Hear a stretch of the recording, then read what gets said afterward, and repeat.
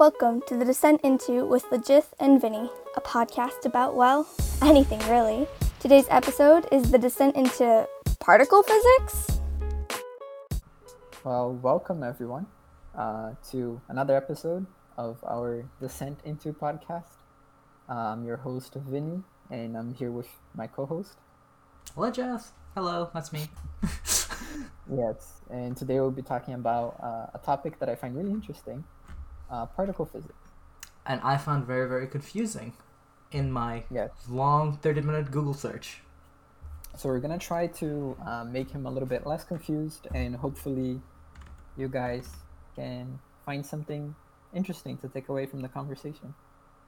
But yeah. So let's start with simple thing. What is particle physics?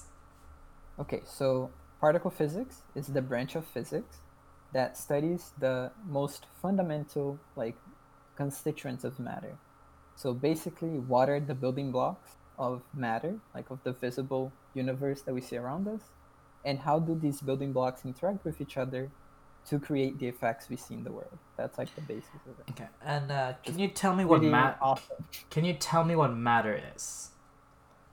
I mean, matter is basically what makes up everything around us. Okay, so everything that you conventionally think of as part of the universe is matter, except for dark matter and dark energy, but I don't think we need to get into that. Okay, right? So particle physics is basically talking about the building blocks of matter, which is everything.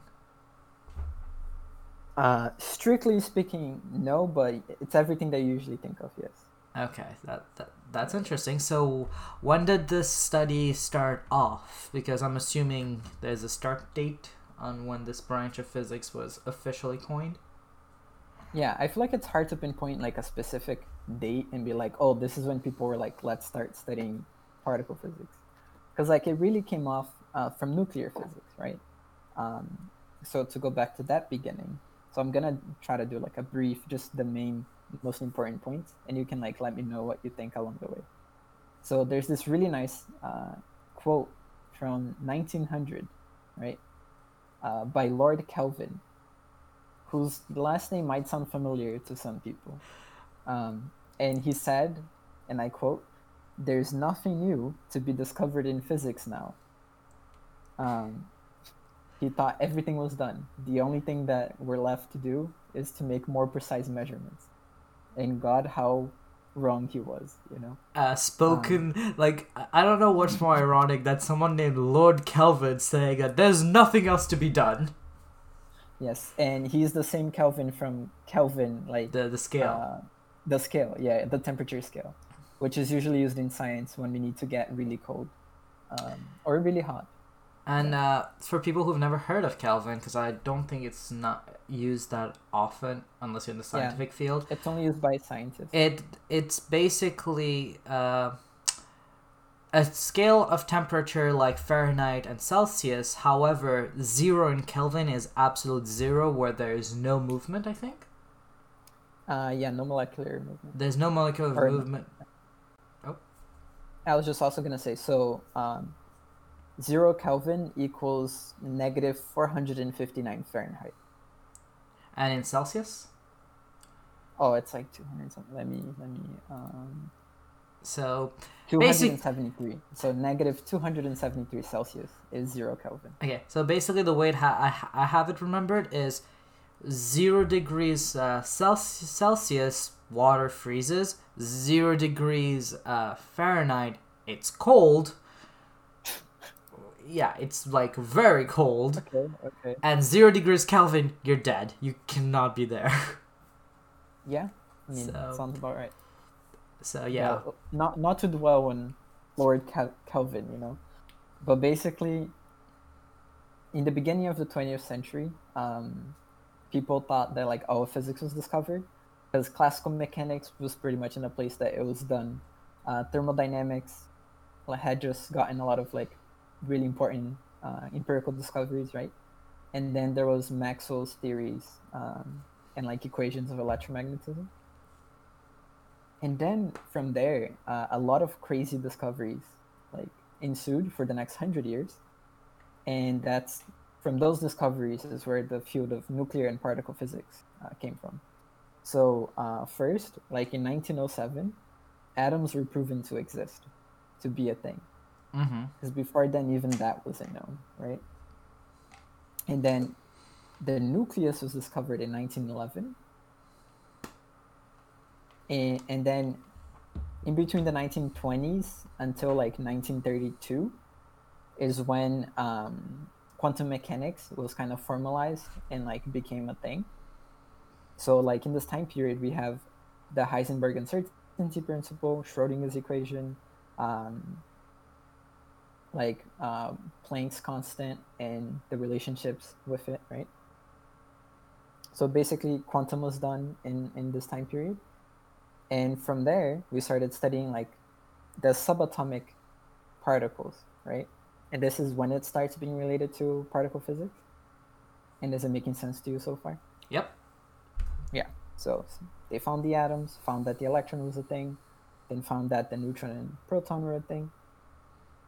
And then in 1928, which to me this marks one of the like beginnings of particle physics, this really important physicist called Paul Dirac, he, from his like theoretical equations, and he's the one that has the equation for quantum as well, like Schrodinger has an equation. He made the prediction that antimatter should exist and antiparticles should exist. And then 4 years later, the first antimatter particle, the positron, was discovered. Oh, okay. Yeah, and that was like in 1932. That was really long time ago, right? Holy shit, that's like, are we getting close to a century ago? Right? Yeah. But yeah, and then from there it got kind of crazy. And I'm going quickly through this, but like people can look more into it. It's really interesting, the history of how everything happened. In the 1950s, so they started trying to study like if there were any atomic particles and subatomic particles, right? And they were doing particle collisions, so just accelerating different types of particles really fast and hitting them there against a stationary target, which in the beginning of like nuclear and particle physics, the stationary target was like gold foil. Or just hitting the particles against themselves. And they were seeing like new particles being created that they didn't know. So in the 1950s, the era in which they called the zoo of particles became a thing. So through like all these particle collisions, they were discovering so many particles that they just didn't know how to classify anything. And it literally got insane, the amount of particles that they were discovering. So it like exponentially grew? Yeah, like they were discovering a lot of things, like unique particles that they couldn't arrange in any nice manner. So they called it like the particle zoo. Okay, so and their particles are very like, don't confuse particles with elements, right? Oh no. Yeah, so that's what I'm saying. It's like, because I feel like this is a confusion, because like people would think of the periodic table and the like subsets that's there. It's not that. It's particles are smaller than elements. They're what make up elements. They're what makes up elements. Okay. They like make up the atoms. Yeah, so it's smaller like than yeah, it's smaller than what I said. Yeah, it's like the smallest things you can get. And that's like the point of particle physics, to try to figure out the smallest things that we can like break things into, right? So in 1948, someone had this really nice idea. Well, not one person, it was multiple people. But they developed a theory called quantum electrodynamics, which basically explained electrodynamics, like using a quantum mechanics framework. And it was like really novel and stuff. And the way it kind of worked. So the discoveries that led to this was related to like quantum mechanics, right? Where a particle behaves like a wave and a particle at the same time, right? Okay. Yeah, that's just a given from quantum, because I feel like if we dive into that, it's gonna take way too long, right? So quantum electrodynamics was created, and the way this framework works, in order to describe the interaction of, say, electrons, right? Yeah, okay. Where they interact via the electromagnetic force, we can describe this interaction by describing it as an emission of a photon, where the photon is the particle of light, right? Yep. Okay, so far you're following? Yep, I'm following you so far. So in the 1960s, in the 1960s and 1970s, so people took this framework from quantum electrodynamics, which was like really well understood and measured, and like the predictions were measured to be correct, right? And they tried to extend this framework to the other forces, where like we try to describe the nuclear forces as an exchange of a particle that carries the force and describes the interaction, the same way that the photon was describing the electromagnetic interaction. So that happened in the 60s and the 70s. So they're trying to describe the interaction between particles, and yes. Okay. So this is when people, in trying to classify this, created a thing called the eightfold path or eightfold way, which is a way to classify those zoo of particles that I told you about. And then through the classification of these particles, they predicted the existence of even smaller particles called quarks. So like these really small particles called quarks then would make up the protons and neutrons, for example. And also these other particles that we were discovering. Okay, so now, because I'm looking up, they found the last particle in 2012. Wow, that's actually very recent. Yeah. I'm gonna get there. Okay. And this is a very quick kind of just overview of the history. Because from this prediction of the existence of quarks, and then later the detection of the existence of quarks, is where the Standard Model come from, where the Standard Model describes 3 out of the 4 fundamental forces of physics, and it describes it via like these particles that make everything up, quarks and leptons, and via their interaction, which is described by a particle that like controls. There's a force carrier particle for each of, at least one for each of the forces. What are the 4 forces in particle physics? So there are 4 forces in physics in general. 3 of them are explained by the Standard Model of particles. And those 3 are? Electromagnetism. Okay. The strong nuclear force. Okay. And the weak nuclear force. Now, what is the difference between the strong and the weak? Okay, so I'm gonna just describe what the 3 of them are responsible for. So electromagnetism is responsible for, well, the electric and magnetic processes that we see. So everything that we do with electricity is because of this force, for example. Then there's the weak nuclear force, which governs radioactive decay. Okay. So like radioactive nuclear decay is explained via weak force interactions. So stuff like nuclear fusion and fission is explained that way. And then there's the strong nuclear force, which is responsible for describing how the quarks make up protons and neutrons, right? Like how they interact to make up protons and neutrons. And also describes how the nucleus of atoms stay together as like a thing. Okay, but why would they name it? Okay, now this. You know what? I'm not gonna go on this. You can ask about the naming of everything. Okay. And can I just finish real quick the history? Yeah. Because then we can move into what the actual model is. Okay. Oh, what's the last force? You didn't mention the last one because we got 3. Is gravity, which is not described by particle physics. Okay. It's described by general relativity, which is Einstein's Field. theory, and it's also one of the most successful like empirical theories. Nice. As Okay. in, like, they tested it empirically, and it's really, really accurate. It's wild. Same with the Standard Model. Okay, let's keep going. And it's a big problem that we can't unite both of them. Okay. So, Because you mentioned another thing that I want to talk about, which is the standard model. So I know you're getting there, though. okay, yeah. So really quickly, the Standard Model was theorized in the 1960s and 70s. Mm-hmm. And then in the 1980s and 90s and 2000s, all like the things started falling into place, right?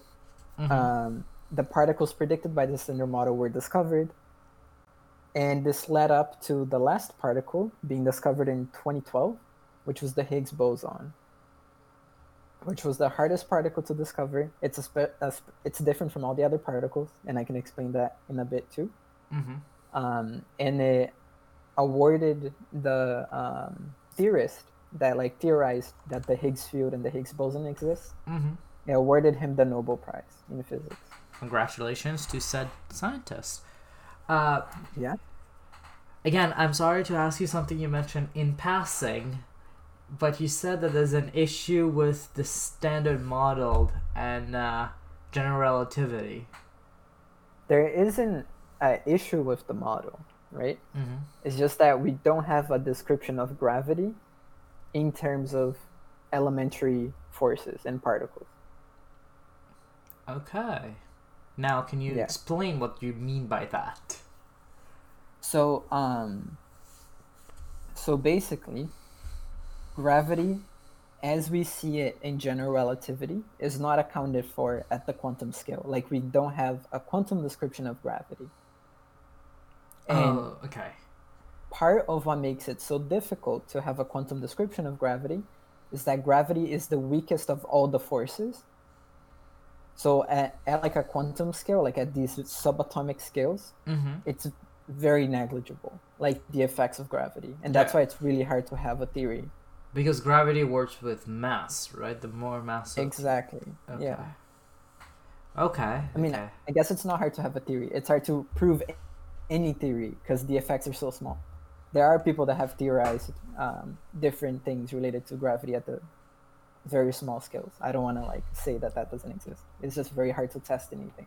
Okay, so that's where we are. Well, the brief, not so brief history of particle physics. But yeah, it was. We just flew through it, but I feel like that was a. I feel like there's a lot of little things that you said that we could take out and have like a whole 45-minute discussion on. And Yeah. And I feel like it's more important to spend time looking at the standard model. Right? that's where we're gonna. What is the standard model? Okay, so the standard model is the model that unifies pretty much all these discoveries and theories for the past like 100 years. Mm-hmm. And it also describes how three of the forces, like I said, the nuclear weak force, strong force, and electromagnetism works, which is just really, really exciting. So in the standard model, right? I will say want me to this. give the We will description? wait before you go. While we're talking about the standard model, just I'm gonna Yeah, Google Google this. it up. I'm gonna Google the standard model, see what picture pops up, and hopefully everyone gets the same one. Yeah, you'll have like a draw, like a, I wouldn't call like the a table, like the periodic table. Have that in front of you because I'm pretty sure we're gonna be talking about the particles in it, and it'll be Yeah, a lot more more. in-depth, yeah. It'll be a lot more helpful if you have that grid-like structure near you. Mm-hmm. Yeah. So go ahead with what's the standard model? Yes. So in the standard model, we can divide all the particles into first either being quarks, either being quarks, leptons, or bosons. Right? Okay. What are quarks? Whatever. Yeah. What are those? So the important difference between them, which like on there's many differences, but on like the surface, I think the important difference is that the quarks interact via the strong force, Mm-hmm. right? They also interact via other forces, but they're the only ones that interact via the strong force. Mm-hmm.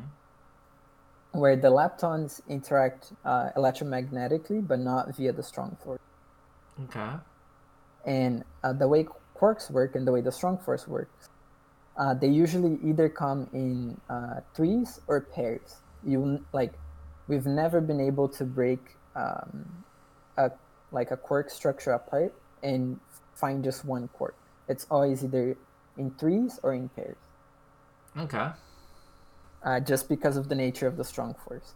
Mm-hmm. The way it works, it prevents it from being broken up into one, which is pretty insane when you think about it. Okay, so any those are questions? those. You can ask questions as we go because it's Okay. very complicated stuff. Because I have the drawing, so the quarks are like the top 6 in the left corner. Well, yeah. Okay, so, and you said they come in pairs or threes, right? Yeah, when we actually see them. So, for example, right, we have a proton. Mm-hmm. So the proton and neutron are made up of quarks. The proton is made up of 2 up quarks and 1 down quark. And the neutron is made of 2 down quarks and 1 up quark. Okay. Yeah. You have to say that again because I realized that I was conceptualizing this wrong. I was thinking about atoms, but they're the things that make up the atom. They're the things that make up. So the quarks make up the nucleus of the atom. Yeah, and here's the other thing. When you say proton, within the standard model, there's proton there as well. No. Isn't there like... Because the proton is not a fundamental particle. The proton is made up of quarks. Well, what is next to the bottom then? Because there's a top, bottom, and then and on its right there's the proton. On its right there's the photon. Oh yes, that's why. Okay, my English just failed me there. So that makes a lot more sense. Also known as the particle of light. Yeah, photon is a particle of light, right? Yeah. Okay. Photon is just light. Yep. Yeah. And that's a boson. That's a boson, right? Yes, it's a boson because it's the electromagnetic force carrier. So, to recap it, the quarks. It sounds like I'm saying quarks. Is it right? Just go with it. Yeah, they interact with the strong force, right? They interact with each other via the strong force. With each other via the strong force, and the leptons is those that interact with the electronic. Jesus Christ, my English. Electromagnetic force. Electromagnetic force, and the bosons is also the electromagnetic force. No, so the bosons, they're force carriers. So each of them correspond to a different. Well, there's multiple that correspond to the weak force, but each force has a corresponding boson, at least one corresponding boson. And then the interaction of, say, like, the interaction between the up and the down quark inside the proton, right? Mm-hmm. They interact via the strong force. This interaction can be described via gluon emissions between the particles. So the force carriers explain the interaction. Okay, so yeah. If I'd say this, if with the quarks up and down, the gluon would be the carrier that's due between them. Yes. Okay.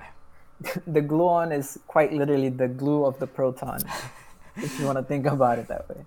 Okay, yeah. The way I'm trying to imagine this I'm trying to imagine this is for up and down to interact with each other, they need to have someone actually physically connecting. Okay, let me think about it this way, right? Okay. So we have me and you. Yep. And I want to send you a message. We're like in the same room. Yep. But I can't talk and you can't talk because talking would be communication via not the strong force, right? Mm-hmm. And then let's say we can only communicate using a volleyball. Mm-hmm. So I take a marker, write on the volleyball my message to you, and then I throw the volleyball to you. And that will be the gluon. Yes, so you would say that our interaction can be explained via the volleyball, which would be the glue. Okay, cool. So Yeah. that makes a lot of sense. Okay. So It's a lot more complicated than that, but that's just Yeah. if you want to think about it like that, I think it makes sense. Okay, so would the bosons basically be the thing that helps them communicate with each other? Well, interact with each other? Yeah, they explain the interaction. So for example, so you know how particles scatter from each other, right? Yes. Let's take the example of two electrons. Mm-hmm. So electrons have the same charge, right? Mm-hmm. So if you move them close to each other, they will scatter, like they will both exert a force on each other and go in different directions, Mm-hmm. right? So this scatter is because of the electromagnetic force, but you can explain it via an emission of photon between them, which makes them scatter. Okay. Yeah. So that makes, if that helps. Okay, yeah, I'm gonna stick with the first example because that also helps me much better. Like you basically use the gluons to explain the interaction. Yep, that makes a lot of sense. Well, in the simplistic explanation of it. Yeah, and remember, they usually come in 2s or 3s, so you wouldn't ever see just an up and down quirk. You wouldn't It see would be either up, down, down, or down, down, up, or like up, up, strange. It would never be just up and down. Okay, now my question is, why is that? So, okay, there's this. So gluons and okay, so you know how the electromagnetic force, right? Yep. We have charges, Yeah. and charges come in different flavors. There's the positive and the negative. Yep. So for the strong force, there's also different flavors, but there's 3 of them, right? Okay. Yes. But the different flavors, it's not as simple as plus or minus. Okay, so they have. Do you know what are the flavors? So they're called colors. Colors, like color Yes. or colors? No, like color, like fucking red, you know, like color. Colors. Yep. Okay. Pardon my language, yes. Yeah. No, that's fine. So Is it red, blue, green? it's red, blue, green, yes. Okay. And there's the antiparticles that have anti-color, but let's not go there. Okay. So these particles form in a way so that they conserve color. So in order for the color to be conserved, they either have pairs of 3, where it would be like the red, blue, and green. Pairs of 3. I guess it's not a pair if it's 3. Yeah. I was There you like, go. wait. They either come in groups of 3, Mm-hmm. like the proton and the neutron, or they come in groups of 2, where it's the particle and the antiparticle, because then the color sum would be 0, because they cancel out the particle antiparticle color. So basically, it's either 0 or 3. It's not even 3, because it's still technically 0. It's just you need one of each. You need for one it to of be each. like balanced. Okay.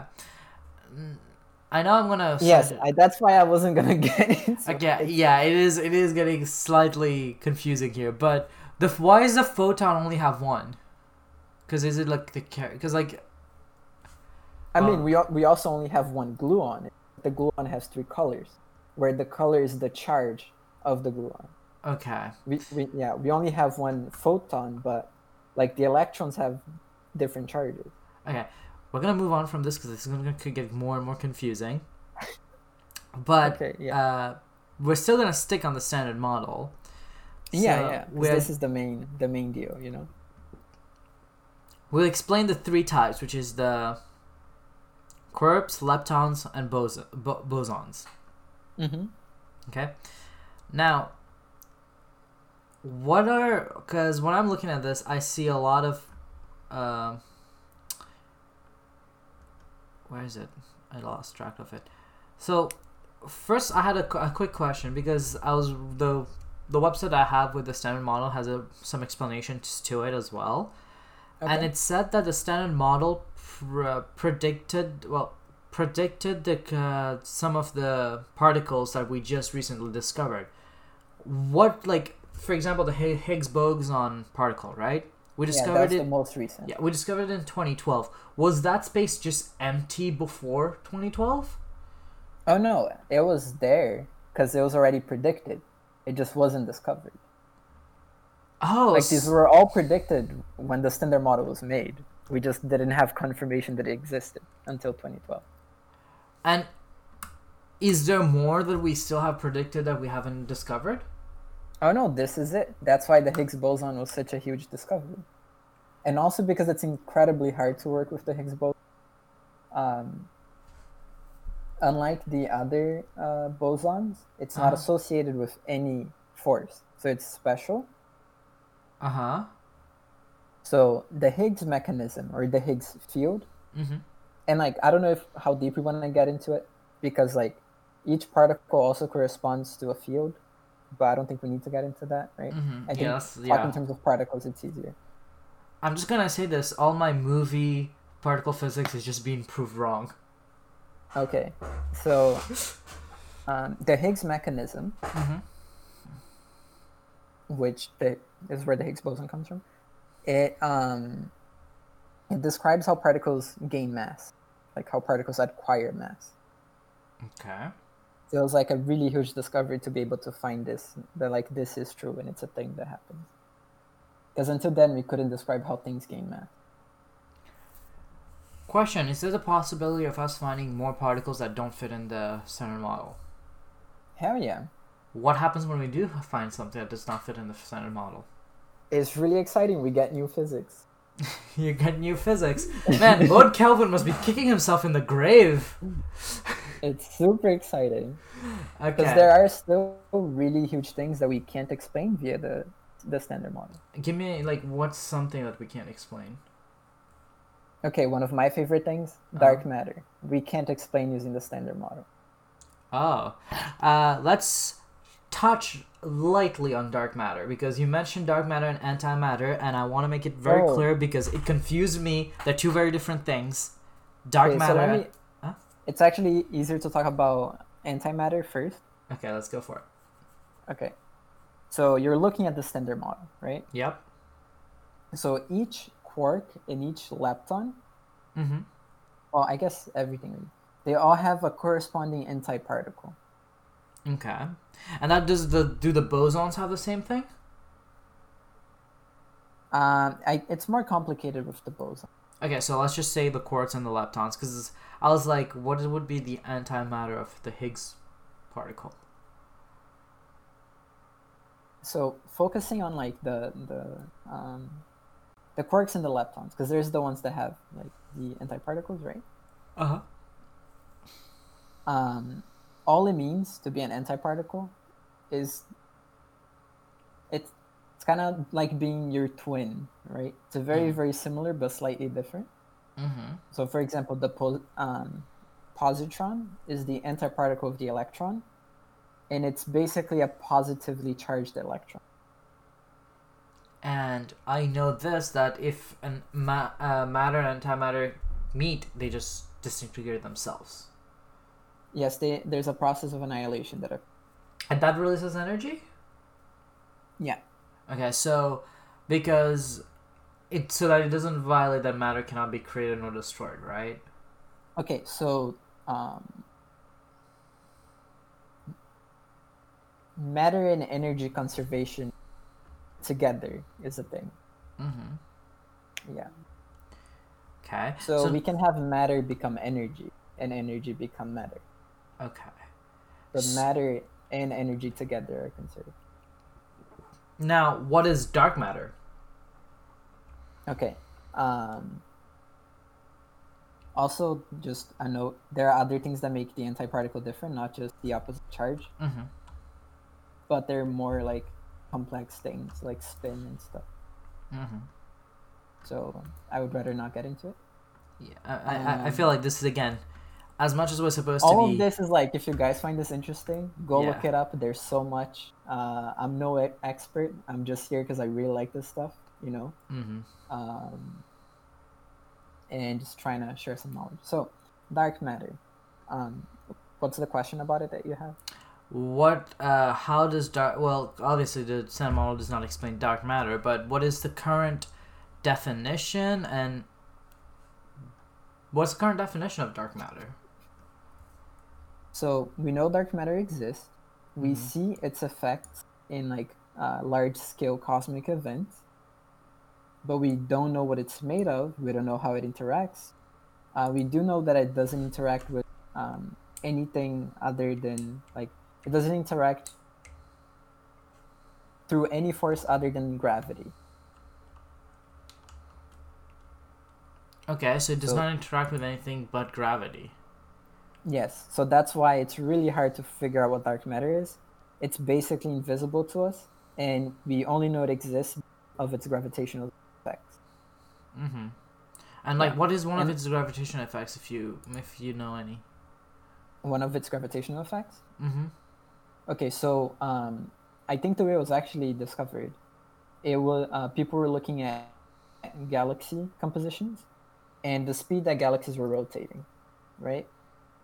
And they figured out that there had to be more matter in the galaxy than was visible, because if not, then those things would not be gravitationally bound. Like the galaxy would literally just like break apart if there wasn't another type of matter that's invisible to us, hence dark matter, holding things together. So, and from our so is it the situation like where, or like gravity, like just like the gravitational force, it's we were only able to observe this in grand, cosmic level scales, that we really don't have anything because of that? So there's a lot of theories for like a particle description of dark matter. It's just that we haven't found anything yet. There's a lot of people doing active searches like right now to figure out what dark matter is on a particle level, even if it exists at a particle level, because we don't know. There's a lot of like really elegant and interesting theories if you guys want to look it up. One of them is called the WIMP particle, which is the weakly interacting massive particle model of dark matter. There's the axion particle of dark matter. All of them have like their own motivation, but it's a topic for another time. But if you guys want to look it up, it's really cool. Okay, so we've spent quite a bit of time on the Standard Model, and I kind of want to move on to something that you were mentioning when we were talking about the Standard Model, and they predicted the existence of these particles, and they just proved it. How did they run the experiments to prove these discoveries? So most of these particles were discovered, like I said in the beginning, through like particle collisions. How do they run particle collisions? So the way it works, we have these really, really large particle accelerators where we take, say, like a beam of protons and just accelerate them using magnets, because like they interact via the electromagnetic force. We can bend their trajectory using a magnet, right? And by controlling the strength of the magnet, we can make them go. So that's the basic. Excuse me, you went silent. You went silent for the past minute. So the last thing I heard was, what the hell? Through magnets. Okay, because they're charged particles, we can move them around using magnets. So we accelerate them in circles, and I was talking about protons. So they go around very, very fast, and then we collide them with each other. And it doesn't have to be protons. I'm just using an example. And by colliding them, at these really high energies. For example, at in Switzerland, at the largest particle accelerator ever created, called the Large Hadron Collider. Yes. These particles get to 99.99999% the speed of light, and then they hit into each other at these like massive speeds, which creates a cascading like jet of particles, of these like exotic particles that we never see on Earth just walking around and stuff. And then these particles decay because they're very short-lived into more stable particles. And then via the detection of these jets, we detect like the energy, the momentum. We have a way to tell which direction they're coming from. Like they're very sophisticated detectors, right? From there is how we can tell what particles we're finding. So you're telling me the Hadron Collider, that's what it's called, right? The Large Hadron Collider. Yeah. So they take. How do they take the particles to even get it at that speed? Like, how do they get that fast? Yeah. Just making them accelerate using magnets and. Okay, so because I know it's a huge thing spanning, I think, 3 countries. So that entire tunnel is just filled with magnets, and they just throw the particle in there to keep going quicker. Yeah. So a fun fact. I have a couple fun facts that I brought up, but a fun fact. In the CMS magnet system, where the CMS is the compact muon solenoid, I think. Okay, so what is that? CERN. Oh, okay. It's one of the experiments, because there's multiple experiments that run at the same time. Just the magnets at the CMS, there's more iron in the CMS like experiment. Yeah, it's compact muon solenoid. Then there is more iron in the CMS experiment than there is iron in the Eiffel Tower. Oh, so wow, okay. So that's actually a good physical representation of how much they use. Jesus Christ. It's a lot. It's a lot. How energy I can't find the word. How much energy does the collider use? It uses a lot. I don't have the exact amount, but it's a very expensive experiment to create and run. I have a couple other fun facts if you want, since we're here. Yeah, keep going. Those are some very useful things. So it's so huge. It lies in the border between Switzerland and France, which is just kind of cool. There's over 3,000 scientists that work at the LHC at CERN, and it's 3,000 scientists from 43 institutions, I think, if I'm not mistaken. So now we come the real fun fact. Well, it's also located 100 meters underground, which is kind of a fun fact. Yeah, it's and it's 27 kilometers in circumference. Huge.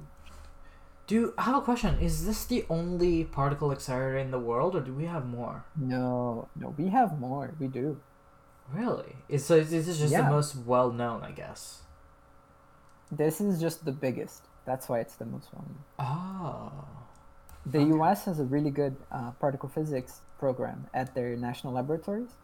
So the Brookhaven National Laboratory, which is located in New York State, it has an experiment called the RIC experiment, which I forgot what it stands for. But they also have a very powerful particle accelerator and collider. Yeah. There's also Fermilab, where they're the leading experts, and Fermilab is in Illinois. They're the leading experts in neutrino physics in the world. That's okay. So there are more structures out there. That's kind of cool. Oh yeah. So what's the third fun fact? So one of the coldest places on Earth, and we can bring this back to Lord Kelvin, is inside the LHC, where at some places, so the magnets will function. They're superconducting magnets, right? so they will function the way that they need to function. They're as cold as 1.9 Kelvin. Holy shit, that's... How do we get that cold? I mean, there's a lot of things that we do. This is very energy heavy. Just to, because I know that to even get anything to like 10 degrees Kelvin is heavy and like extremely energy reliant. Yes. Well, this experiment to be created and run, I think I don't know if the second one included, maybe just the first run. It cost $4.5 billion. Oh my god! Give more money but to science. It's multiple countries contributing. So. Yeah. Oh wow, that's kind of massive. Okay. That's a fun fact, right? Okay, the other fun fact. So, when the collision actually happens, right? All this heat gets released, all this energy gets released, and it can get so hot that it can get as hot as 100 times the center of the sun. So, like, it gets 100 times hotter than the center of the sun. How do we not destroy our equipment every time those collisions happen? Because it's all very controlled. Like, it was all calculated, all engineered. So they quickly dissipate the heat. Well, yeah.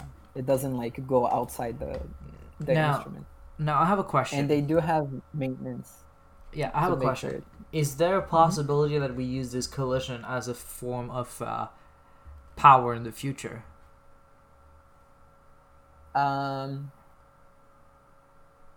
Well, the thing is,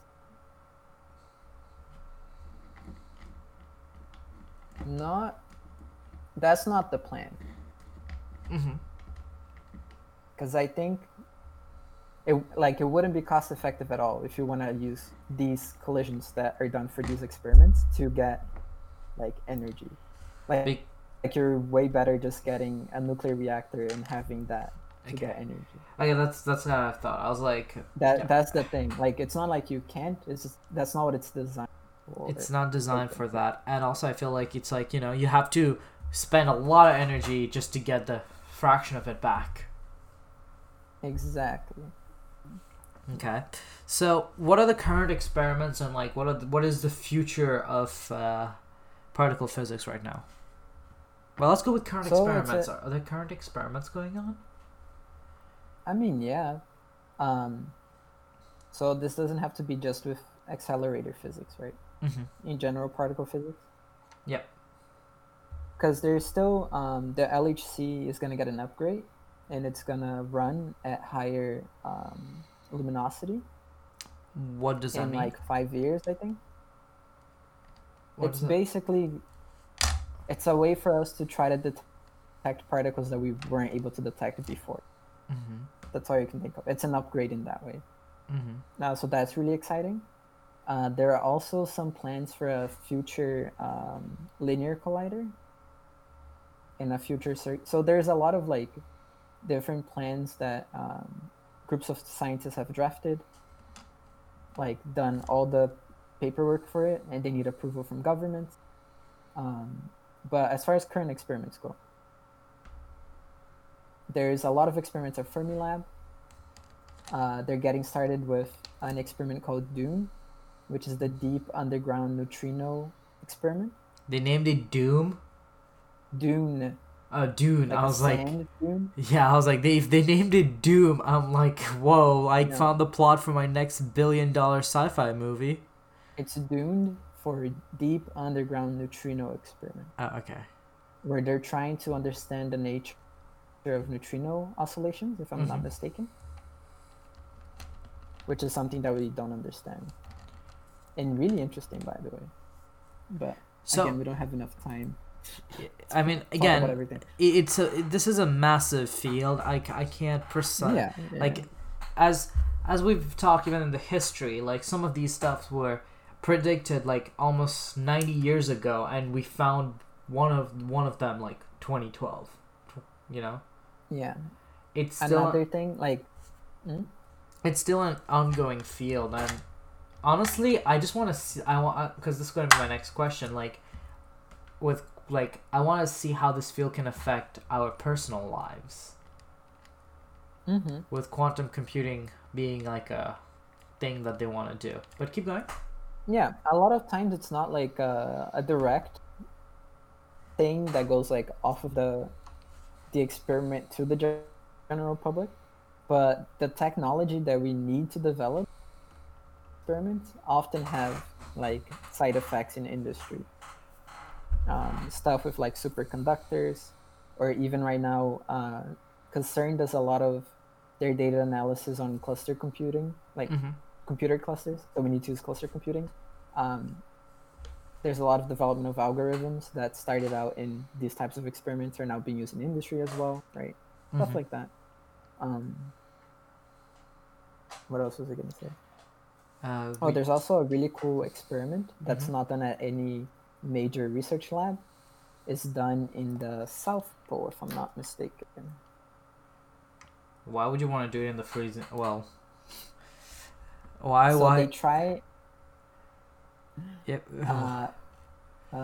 Why in the South Pole? This has me worried.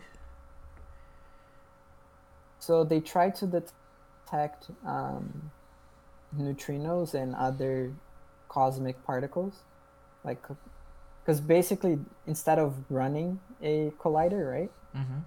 They're just waiting for particles to come from outer space into Earth. So they have detectors like under the South Pole, like under the frozen ocean. And they set it up in a way where if these particles go through the detector, they can detect it. Wait, so it's under the ocean? Yeah. They have like rods going really deep on it. It's called the ice cube. That's the name of the experiment. I love how physicists name things. Yeah, I was like, either it's like I could like it's almost as if they name these things as to use as plot points in a sci-fi movie. Hey, we need to get the ice cubes. It's the secret, mission, whatever. They're trying to detect stuff related to neutrinos. But yeah. Interesting. It's really, really cool. So where's the future research trying to go? Like, is there like, I mean, obviously there's no real overarching direction, but like, where are they trying to take, like, what's the next key thing they want to identify in this standard model or field? So we still don't know the precise mass of the neutrino or any of them. There's 3 neutrinos. We don't know if the neutrino is its own antiparticle, because if it is, it could possibly explain why we have a matter universe. So why we don't have an antimatter universe? Yeah, because as far as we know, during the Big Bang, they were as likely, but we have one and not the other. Wait, you broke up there too. So as far as we know, they're both as likely to have happened, but we have a matter universe instead of an antimatter universe. And again, as we mentioned earlier, those two cannot coexist. Yes, so they're equally as as far as we know, they were equally as likely to be produced. And since if they're produced in equal amounts, they will just touch each other and annihilate, the result would have been no universe at all. Yet we are here. So that's one of the big questions. So they have to explain the fact that, we're here and we have the same amount of antimatter and matter, but if they're together, they self-destruct. I don't know, like, that would be the word. I was going to say self-destruct because I realize words have... Annihilate. Yeah, they have the... Okay. And is there any, so theories on that right now? That we don't know yet. Is there any theories regarding that? Yeah, so if again, I'm no expert, but if the neutrino is its own antiparticle, then during the, not that long after the Big Bang, when these particles were being created, an excess of, neutrinos would mean, because, the neutrinos wouldn't annihilate themselves, from my understanding. But they would interact with the rest of matter, and I guess that's what would lead to having matter over antimatter. Because all we need is a very slight pendulum switch towards matter, and the rest would. It would just cascade itself, right? Yeah. Okay, that's interesting, and I feel like we should have. We'll, you know what? We'll have this on every podcast from now. If there's any big breakthrough in the world of particle physics, we'll let you know towards the end of the podcast. Okay, so the actual so the explanation is that if the neutrinos are its antiparticles, then a type of beta decay called neutrinoless double beta decay would be possible, which would favor matter over antimatter. Okay. That's all. Okay. Now, I just want a quick tangent here on what is quantum computing? Okay, this is like completely unrelated. It's like its own thing. Okay, so that would explain why I'm getting confused. So quantum physics is different from particle physics, right? Okay, so all contemporary fields of physics, right? Okay, I shouldn't say all. Like 99% of them makes use of quantum. Like quantum mechanics is a tool that we use in physics. Okay. Yeah. So from first we had quantum mechanics, then from that quantum electrodynamics developed, and then quantum field theory, or I don't know which one came first, but quantum chromodynamics, which explains the strong force interactions, and then these were combined into the standard model. So like the standard model is a quantum model, but it's like much more than that. The things with quantum computing is it's using specific properties of quantum mechanics, which is the general description of particles, right? At the quantum level, and making use of these specific phenomena that don't happen with classical computers, only with quantum computers, to make better like computers. Okay. That could be its own thing. It's But like what's the thing? topic. Well, since we're more on particle physics here, what is the difference between particle physics and quantum physics? You kind of mentioned about it. Like, do these two fields interact? Because I'm a bit confused on these two fields right now. So okay. So quantum mechanics is to particle physics kind of what let's see. Let me not get too bad on the example. It would be what like a hammer is to a house. Okay, so it's You use the hammer to build the house. Okay, but it has nothing to do. Okay, I see it. So can I? It's not like particle physics makes use of quantum descriptions of things, but like for physicists, quantum mechanics is a tool that we use to explain things. Okay, and particle physics is basically the building blocks. Would I be right? The building blocks of the universe? No? Well, you're just getting hung up on the quantum. That's why you're getting confused. Oh, sorry. I meant particle physics. So particle physics tries to explain the basic building blocks of matter, right? Which are at a subatomic scale, so they are quantum processes. Okay. But yes. And so the theory is there. The particle physics is a quantum theory. Okay. Yes. Okay, that's interesting. Okay, where is your confusion? That's the thing. My confusion is like I thought they were similar, but I don't think they are. It's not that they're not similar. It's just that quantum. It's like, how can I think of like regular physics, like classical? Right? Yep. So classical physics,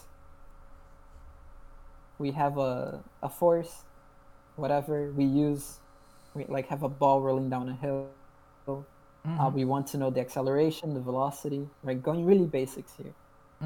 And let's say I have the velocity. If I want to know the acceleration, I'll take the derivative. If I want the position, I will integrate over the velocity and then plug in the initial conditions, right? Okay. So I'm making use of calculus to do physics. Yeah. the same way I use quantum particle. So you make use of quantum to wait. Now this is where my confusion comes into place. Which one do you make use to the other? You make use of quantum mechanics to do particle physics. Okay, that's where my confusion was. I thought you used particle physics. Okay, that makes sense. Okay. It's because okay. Now what? Clearly, let's just say, and it's also not just the traditional quantum mechanics. It's like because the quantum mechanics that got developed in like the 1950s, 60s got expanded on into other things. Okay, now let's say I want to know more about this. Where should I start? I was gonna say there's a lot of really nice YouTube channels that like just describe stuff related to physics in general, depending on the level that you want it in. There's different things that I would recommend. If you want something that's like more easy to get into. Let's just start 101 into getting into particle physics. Like you have a decent amount of knowledge in classical physics, but that's it. Like classical mechanics? Yeah, classical mechanics. Okay, well, if you know classical mechanics, you could honestly start looking. Well, you would have to know quantum mechanics. It depends on how rigorous you want this thing. If you just want to like know of the ideas, right? There's a lot of good YouTube channels that I feel like you can look at for the ideas. They wouldn't give you like an in-depth mathematical description. Like for that, you can go to the textbooks. There's not really much to do other than that. Or like watch lectures on YouTube. But Fermilab has really good videos describing the stuff. There's also a couple like physicist YouTubers that describe particle physics pretty well, amongst other things. There's this girl called Physics Girl who has really intuitive, like easy to understand videos, which is nice. There's a graduate student called Andrew Dotson who has amazing videos describing physics in general and his like graduate school experience. If you want a more high budget description of things, more traditional, you can look at PBS Spacetime, which mostly focuses on astrophysics and cosmology, but they also have some particle physics videos, which is really nice. Like that one is really, really nice. But that one would be also a slightly higher level. But yeah. But all of these I recommend. So we're gonna keep this up. If you have any news in particle physics, we'll add them to the end of every podcast from now on. So sure. That I feel like that'll be a fun thing. And I mean, I know that this is a really big and confusing topic. So if anyone has any question, you can email the podcast at descentintopodcast@gmail.com. I don't remember I think I'm right on the email there. I'm not so sure. Let me just double check. Yes, it is descentintopodcast@gmail.com. Do email it there with your questions, because I feel like this is one topic that if you want more, we might be able to answer it to some extent. Oh yeah, for sure. And again, this was just trying to see if you guys are interested. I find this topic really interesting. And do send us messages. And I think that for this particular episode, we'll have a short summary of this. So basically, particle physics it's a relatively new field. It's like 90 years old. Yeah, about 100 years old. One of the key things in particle physics is a standard model that is used to describe particles within the field. You have quarks, leptons, and bosons. Yes. Quarks deal with the strong force. Well, they also deal with other forces. It's just that they're the only ones that deal with the strong force. Yeah, and the leptons is with the electromagnetic force. And the weak force. And same with the quarks. Yep. But we don't need to get them. And the bosons is the force carriers. We discovered the Higgs boson particle as in 2012. This is the most recent one. At the LHC. Oh, another key thing I forgot is there are 4 forces that particle physics deals. Well, 3. They don't really deal with gravity. Yeah.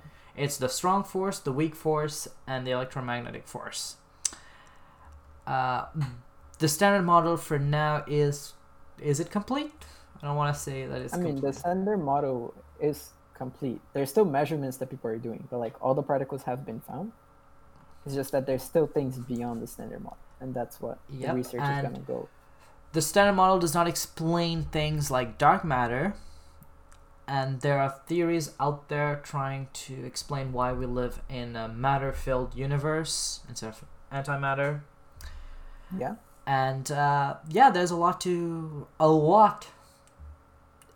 left and that to was be. a very brief intro. Yeah, there's a lot left in the field of physics. So in the immortal worlds of Lord Kelvin, there's nothing to be left to be discovered. Yeah, this dude was kind of wrong. Wrong is an understatement on this one. Yeah, and also, like, if people want to send emails about what we can talk about. Oh yeah, please do if you want us to talk about some specific thing, because I have an idea for the next episode, but it's not set in stone. Yeah. So, yeah. Remember, just don't be like Lord Kelvin and think that something is complete, because in reality, the quest of science is never complete, because we'll always have more questions. Thanks for listening to the Descent into Particle Physics with Lijith and Vinny. I'ma be honest here, I have no idea what they just talked about, so if you did, props to you. Send us an email if you have questions, but please, let it be about anything else besides particle physics. Tune in next time for hopefully something that doesn't confuse me while I'm editing.